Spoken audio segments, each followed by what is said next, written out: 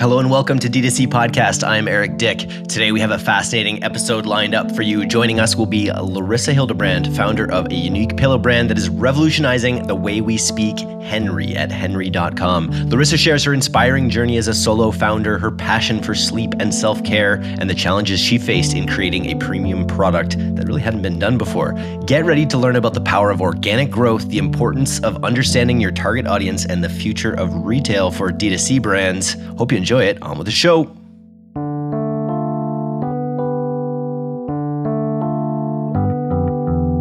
One thing I learned from last year, I did a lot of influencers. I tried TikTok and realized that the people actually buying our product were over 50 and they're not on TikTok, like some of them are, but that's not the primary place that they are. And so I think that's another reason why getting into more traditional channels has worked. We've been testing different pop-ups. We just did a show over the weekend, and getting in person with people has been huge.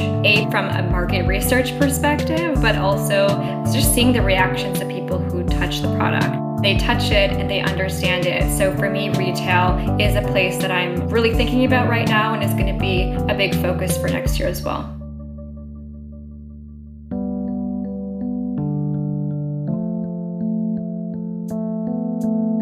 Larissa, welcome to the D2C podcast. Can you start by telling me why you built Henry? Yeah, so this goes back to 2020. I was in lockdown and sleep has always been a really important thing for me. It was super important for both my physical health, but also my mental health. I'm someone who tends to burn out really quickly. I've always worked in tech for most of my career, and the hours can be quite long, and it's very easy to start to skip sleep or stay up a bit later or wake up a bit earlier and all of that. So I was really focused on how can I optimize my sleep and make my sleep the best it can possibly be. And obviously a pillow is a huge part of that. And for years I had been going through pillows. I can't tell you how many of these pillows that I would buy and think that this pillow was finally going to be the solution to all of my problems. And then a couple months later, it was like a pancake. And isn't that like everyone's experience with like every pillow pretty much? Does anyone really, like, I've had a few pillows, like now I can't even think back to any pillows that I really loved. Like maybe, yeah, for those first few months they're good, but like, yeah. And you want to love your pillow. It's a very intimate relationship you have with your pillow, You do, and it's so individual. People are everyone, if you ask, I ask everyone I meet, what pillow are you using and do you like it? And often, they have no idea what they're sleeping on or when they bought it, or sometimes where it was even from. It's been so long since they replaced it. But it is this universal experience where people just hate it, or they have multiple and they start to stack them. And then you get into a situation where one pillow wasn't enough or wasn't good enough. And then now you've got two and it's too much. And if you've ever woken up with these mystery neck pains and said, like, I must have slept in the wrong position last night or something like that, right? It often case is your pillow. And I think we spend a lot of time thinking about the mattress. The mattress is, I feel like we all grew up with these ads of, mattress companies. And I mean, for myself, I always thought that was the most important thing, was the mattress. You have to have a good mattress and invest in it. But when it came to pillows, it was like, okay, this $10 pillow is totally fine, right? And yeah, as I got older, that was just not the case. They were not working out for me anymore, and I was super frustrated. And I was lying in bed one night just complaining about it, and my husband just said to me, well, why don't you solve it then? Why don't you just go build one yourself?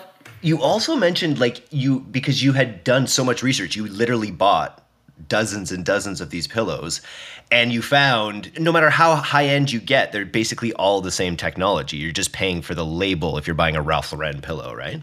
Pretty much. So I actually went, and when I decided to actually start working on this, I took scissors to my pillows. I'm sure there's a better way of doing this than just cutting them with scissors, but I started hacking up the pillows on my bed, and I had bought them from different places. They had all these different names for materials and, funky names for the technology that was in them and all of these things. And I started to open them all up, and on the inside, they all looked almost identical. And so I had kind of this aha moment of like, in this is such a strange market, pillows, but it is really hard for consumers to figure out what they're buying. There's so many different names. Polyester has like 10 different names. Sometimes I've taken videos where I walk down the aisle in like HomeSense and look at all the different pillows, and then you look at the materials inside, and it's really the same thing at the end of the day. And does anyone really use just full memory foam pillows anymore? Those things give me the creeps. Memory foam pillows are just too like marshmallowy or something. I don't know. So people do, because I ask people all the time and I get such a wide range.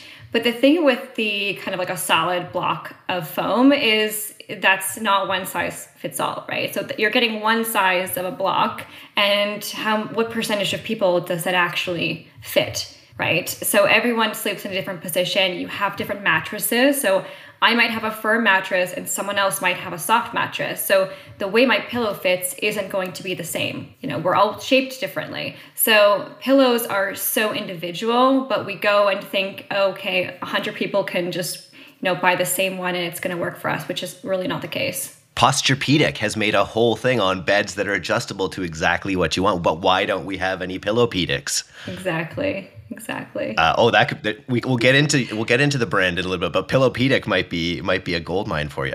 It probably trademarked that. Yeah, it might be. It might just be. But I think one of the coolest things about your journey is just how dedicated you've been to it. And again, you're innovating a category that hasn't been disrupted in a long time, as you found out. So talk about your process of like, first of all, finding the product and actually like building the product that solved your issue. Yeah. So I knew nothing about manufacturing before going into this.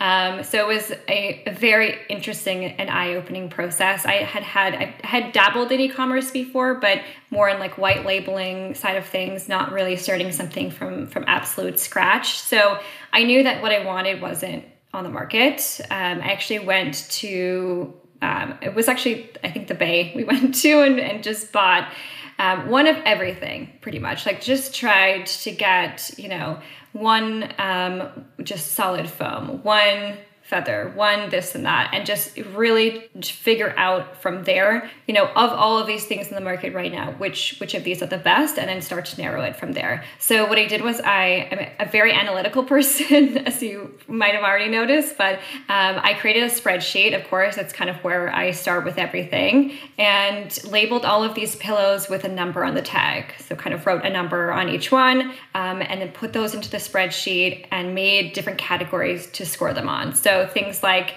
how well was the sleep rated by a sleep tracker, or how comfortable was it? Did it keep its loft overnight, or was it hot, or all these different factors that would be important for you looking for a pillow. And then slept on all of them, gave them all a week, and then my husband and I both would sleep on it and then rate them by the numbers. They were all under these like protective cases, so we couldn't figure out which one was which was the whole idea. We wanted it to be a blind test without brands or anything like that, different price points, and then went back and kind of aggregated all of those scores. And that was our starting point. And then from there, just started to like what I call Frankenstein these pillows together, where I would take maybe the cover from one and then the interior from a different one, and really just start to mix and match. And then from there, doing research as well on different materials that we could use, because there was a lot that was important to me. I had a lot of non-negotiables, so sustainability was a big one as well. And just, how can I make a pillow that will keep its loft, be supportive, be something that works for everyone, especially since we are selling this online, and we don't want to carry 75 different pillows that could fit everyone. How different were you and your partner's ideals of the perfect pillow? Were you kind of aligned? Because I feel like what you just described there is like what everyone wants as your perfect pillow. A little bit supportive, the right give, breathable would be a big one for me. So how closely aligned were you on that? How fine, I guess that a lot of it comes down to the size of the pillow, which is adjustable with your model. Mm-hmm. There was obviously variations when we were doing the spreadsheet, but not huge variations. And I would say going into it, we would have said something different about what we were looking for. I think my husband would say he wanted like a super firm pillow, and I would be somewhere in the mid to soft. So yeah, it was interesting. But when you're taking away the factor of just, do I find this comfortable, and looking at different things like, did this did I just fall into the mattress, or did my neck actually stay up? It takes a bit of that subjectivity away from it.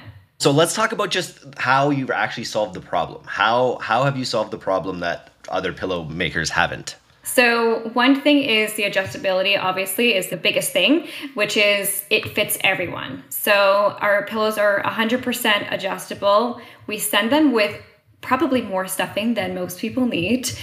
We didn't want anyone to have to request more. So that's something I didn't want. I didn't want anyone to say, oh, this wasn't the right size for me, and then feel in need or not everyone's going to even reach out, right? So I didn't want to do that. I also didn't want to have to charge anyone extra for more filling. So we send them very full, and then you can take away as much as you need to until you find the right size. So that's going to be different for a side sleeper or a back sleeper. If you're a side sleeper, you'll generally need a higher loft. You're trying to fill a lot more space between your neck and the mattress. So start from there, and then I tell people just a handful at a time, honestly, can make a difference. It sounds like it wouldn't, but it really does. And you're getting the best of both worlds with organic, like fluffiness, and the actual sort of support and better aspects of memory foam, while allowing the memory foam to be breathable, which is its biggest weakness. So I think I like where you're going with it. Tell everyone about the material that's used, the organic material. Yeah, so we mix a CertiPure memory foam. So that is like an environmental or kind of like a better for you memory foam standard.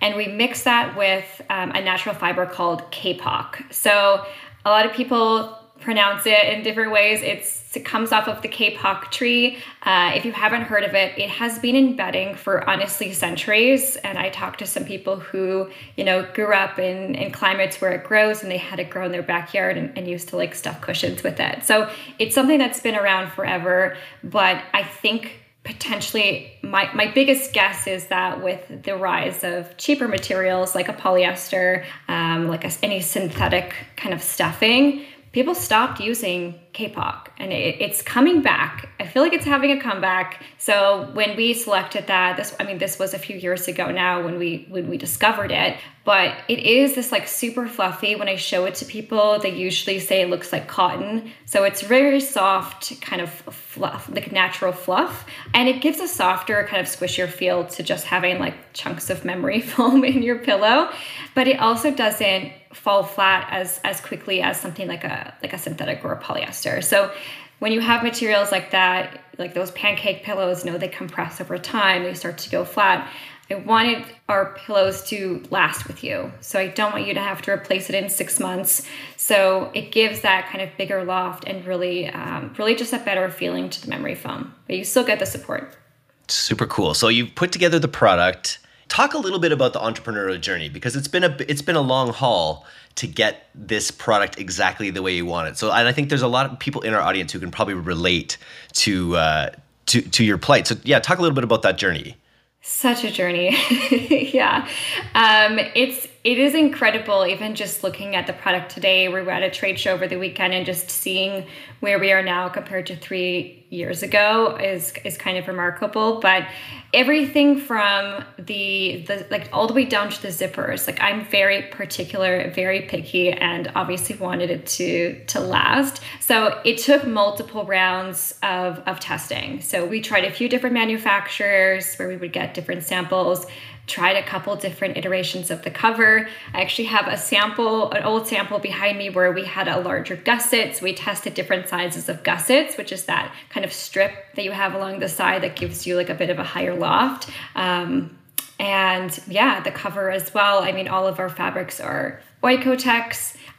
We use an organic cotton on the outside for the breathability. So everything is very, very particular, but we really started with the interior filling, and also tested different mixtures as well. So how much kapok versus how much memory foam. So we would get samples from the manufacturer with different, percentages of each. And then we would sleep on those for a while. And because you have to sleep on it, you can't just sleep on it for one night. You have to sleep on it for multiple nights to really get a feel for it. So it did take a long time to complete the manufacturing process.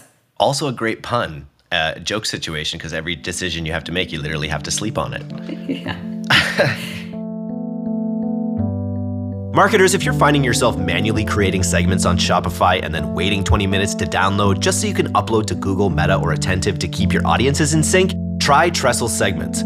Segments makes segmentation easy and profitable. Choose from pre-built audiences backed by data or make your own. Segments will keep synced across Klaviyo, Meta, TikTok, and more. They've just launched Filter GPT, so now you can segment using natural language. For example, just say, customers who bought during last year's holidays but ghosted since, and voila, it's done for you, ready for retargeting. Isn't AI wonderful? Try it today at trestle.co/DTC. That's TRESL.co/DTC for a special offer. Let's talk a little bit about how you've grown the business. Because I know you have a few hot takes here. You're talking about not using ads? Yeah. I always find that interesting. We come from an agency, DTC is, partnered with Pilot House, of course. And so I'm always interested in brands that have gone the route of not using the sort of like input, output aspect of social media and like Google advertising. Yeah, so I've tested a little bit. It's funny because I worked in pay-per-click a long time ago. I worked in an agency. I also used to teach marketing, and I would always tell entrepreneurs to not be afraid of spending money on ads. And it's so much easier to tell other people that. True.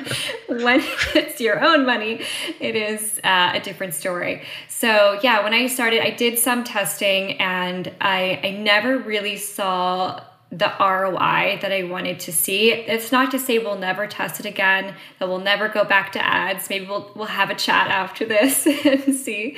But it wasn't one of those really obvious things. The acquisition cost, I wasn't super happy with. It was okay, but I'm much more interested in growing more slowly and growing more profitably than just kind of, spending a ton of money. So I think it's been a slow burn since day one. We just launched last year at the beginning of the year, and we tested, quite a few channels and saw kind of what worked and what didn't. But I would say it's also about the product, right? So if you think about pillows, people are doing a lot of research typically. So where we have done well and where we did well since day one was through affiliate and a lot of kind of articles. So getting into those articles where people are reviewing pillows, talking about them, ranking them, all of those were kind of where we saw a lot of our growth last year. And continuing to invest in that on kind of like a less affiliate basis this year, we actually started to invest in PR. And I did a lot of PR on my own, PR outreach on my own last year. And the amount of effort it takes to do on your own versus the reward, I actually made the decision this year to hire externally and hire someone to support us on PR. And that was a really big shift for the business.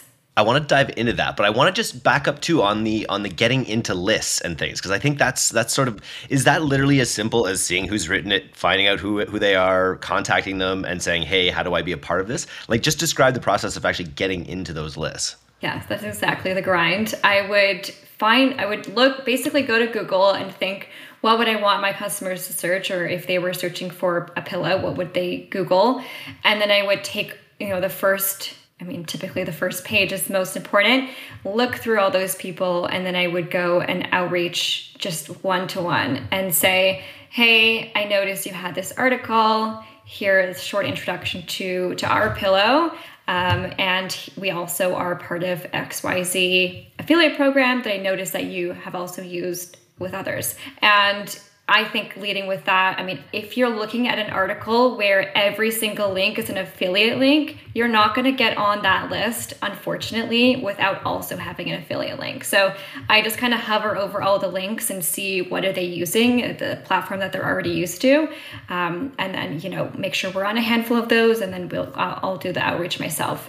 Do you consider that like recurring revenue? Is that revenue that continues to go over time? Is it something you have to, now that you are, and we'll get into PR, now that you've kind of pivoted more to the PR grind, does that keep going, or does it require constant sort of tweaking? We still get sales from articles we were listed in a year ago. So it's a lot of upfront work, but it did have kind of a long lifespan.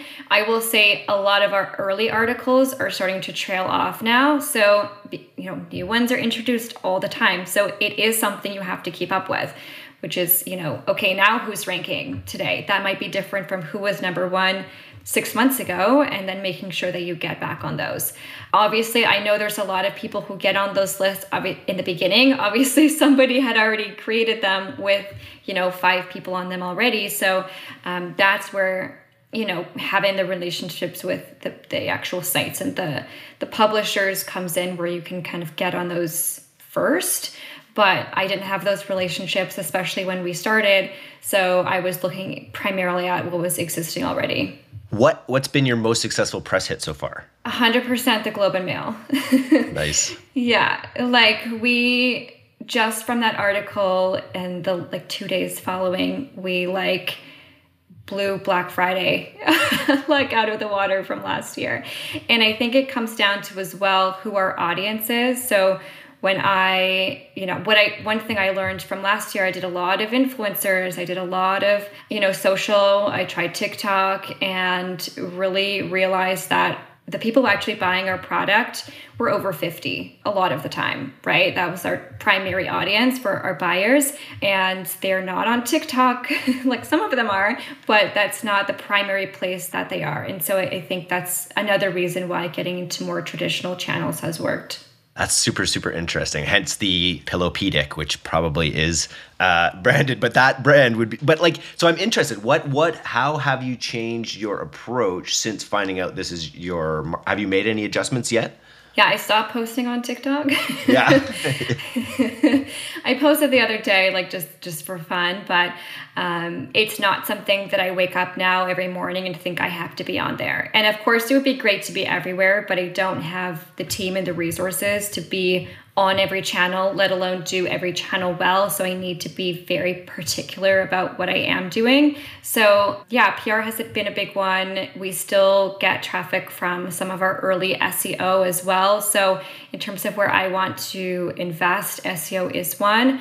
Email is another place I want to invest, and honestly, in person. I know this is the DTC podcast, but getting in person has been really helpful for us. We've been testing different pop-ups. We just did a show over the weekend, and getting in person with people has been huge. But from a market research perspective, but also seeing the reactions of people who touch the product and understand it. And a lot of people who like me, have tried every pillow out there, and then they touch it and they understand it. So for me, retail is a place that I'm really, really thinking about right now, and is going to be a big focus for next year as well. We like to manifest on the podcast, and I think there's probably a lot of we think of ourselves as an omni-channel podcast, so don't worry about it. And so, who is your ultimate retailer? Is the Bay, I guess. You want to have, in Canada specifically, which is a very CanCon podcast. I love it. We have a very US base, but what's the ultimate sort of retail experience, do you think, for Henry? For Canada in particular, I would say the Bay, and then I would also say Indigo. I know they're going big into wellness, and that would be a big one as well. And then in the US, I know I always had Nordstrom on my vision board, and they just retreated. So, if we were to go into the US, that would be one on my list. And then what would it look like? Would it be a way that shows you, how would you display the product in a retail experience to give people an idea that it was the first? Most pillows aren't customizable. There probably are some customizable pillows, but I don't think I've seen them. Yeah, I definitely, being on a bed is important. And I always tell people that, you can't test a pillow in a store because it's not your mattress, but I think that's the easiest place to test it out, to actually just squeeze it and touch the pillow. And just honestly, just from my experience of doing the in-person events, even just having the pillow by itself on a shelf where people can, touch it and open it and do all of that, that is a huge thing for us. And of course, I would need better retail packaging for some of these stores. So that's something that I've been looking into as well. Very cool. I think for the record, with the right landing page, I think you could have a very good direct-to-consumer experience. Talk a little bit about the price point, because pillows are always, when I have wanted to invest in pillows, I'm always like, ooh, they're quite expensive now. But also they're a fraction of the cost that you'd be willing to spend without blinking an eye on a bed. So talk about how you priced Henry.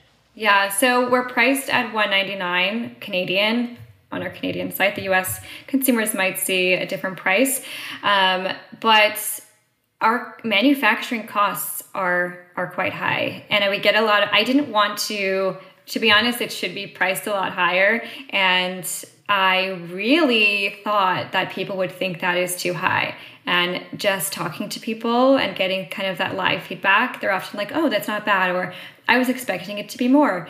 Once they actually can see it in person and see the quality, where we have all the way down to, the piping and the stitching and everything is very well done. All of our materials are super premium. So it is a high manufacturing cost. But yeah, we're at $199. Will we always be at $199? I don't know. But if you think about the cost of, you're investing in your wellness, you're sleeping and breathing on this for 8 hours a night, hopefully.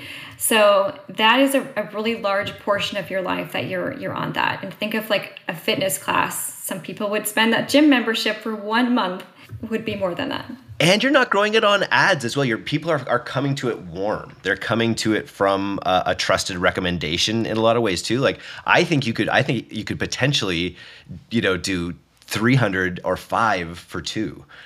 Because I see you have a 10% discount for 2. I think if you bump the price, you could offer a more significant discount, because I feel like a lot of people will be buying 2 at a time. Or what does the AOV look like? I'm actually glad you asked that, because I introduced that pretty late. So I introduced that last year. I think I was on a call with another founder, and I think they had that idea, and I just threw it up one day and discovered that a lot of people did. I never sold 2 until I put up the 2-pack, and now probably 30% of people purchase the 2-pack, which is incredible. Yeah. Not only that, if you are familiar with Canadian shipping prices, it's actually a marginal increase in the shipping cost to ship 2 compared to 1. So we're actually taking home more because we include shipping in the price.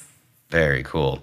And then I wanted to talk too, because you just also came off, you mentioned like a home show, and that's something I've never talked about on the podcast before. Talk about the home show experience. You're slinging, you're there to sell. It's like a consumer. It's not like a business to business conference. It's a business to consumer conference. It's both. Or it's both. It's both. Yeah. So we just wrapped up the weekend at IDS in Vancouver, which is the interior design show. And again, that was also recommended to me from another founder who had done it in Toronto. And I had no idea what to expect. I booked a fairly large booth, was super intimidated. But yeah, so the Friday was all industry. So all trades, a lot of interior design, a lot of textile people. So quite interesting. The first time I've ever had people come up to me and say, I know what K-pop is. Before that, like most consumers are like, I've never heard of this before. And the weekend was consumers. So anyone could buy a ticket and attend. So it was super interesting. I brought, I think, like 5 displays in different sizes to show people all the different sizes that they could get and how it would feel in the full size versus how it feels in the smaller size. So it was honestly fascinating. It was a really solid combination between consumers. We sold enough of the show to pay for being there, which is amazing. So and even just an experiment of market research, we learned so much. I asked everyone what they're sleeping on. Every time someone would walk by, I would say, they would kind of look, look at your booth and they're not sure. And I would always say, just touch it, squeeze it, pick it up. And then, that would just lead to a whole conversation. At the busiest times, I would have sometimes like 3 or 4 different people squeezing pillows, and I would just be like literally slinging them at different people and getting them to squeeze them. So it was super interesting. You're going to do it again then? I'm looking at, so Toronto is in, I think, January. So I've already started to look at that. Toronto is a huge market for us. I really thought when we launched, because we're based in Vancouver, that would be the primary audience. We used all Vancouver influencers in the beginning, but majority of our sales are Ontario and Quebec. So I think that would be, it's also a bigger show out there. So I'm interested to test that market for sure. And a lot of wholesale inquiries as well. Do you know who you have to bring to this next show you go to? You have to take out a page of Midday Squares and you have to bring a videographer, because you could get so much great content with you, like, you know, experiencing the product, people experiencing it, like that kind of content in a direct to consumer funnel or in any funnel, I think could be super, super valuable. So you should try that. I love that. I was also eating some Midday Squares backstage to keep me going throughout the show. Nice. Don't mention it. I'm still on my fast, so we don't need to get into it. Nice. Very cool. So I think one of the things I always love to ask is if we were to give you $50,000 to use it in the growth of Henry, where would you put that? Easily in hiring. So obviously not full time. I don't think we're quite there yet, but I would love to bring on an expert, especially looking at Q4 around the corner and BFCM coming up. We have a lot of untapped potential with our email marketing, and I would love to invest in that. And it's not something I'm an expert in. So I think definitely bringing on some support from both, you know, the strategy perspective, but also just design and actually helping build that out. Do you know what you have to call your newsletter? What? Pillow Talk. You should. That's our blog name, actually. Okay. That's great. Yeah, blog, podcast, whatever. And it's to me, it's an interesting opportunity. Like we always talk about brands becoming content factories and becoming media companies, the really smart ones in a way. And I feel like pillows have that opportunity because there's something about a pillow. You put your head right there. There's an interesting opportunity for content around the wellness that a pillow enables, I feel like. Yeah, and not only that, and we have I'm working on some other products as well that are kind of adjacent to the pillow space. There's a lot in pillows. So we have an article on the site about how to choose the right size of pillow.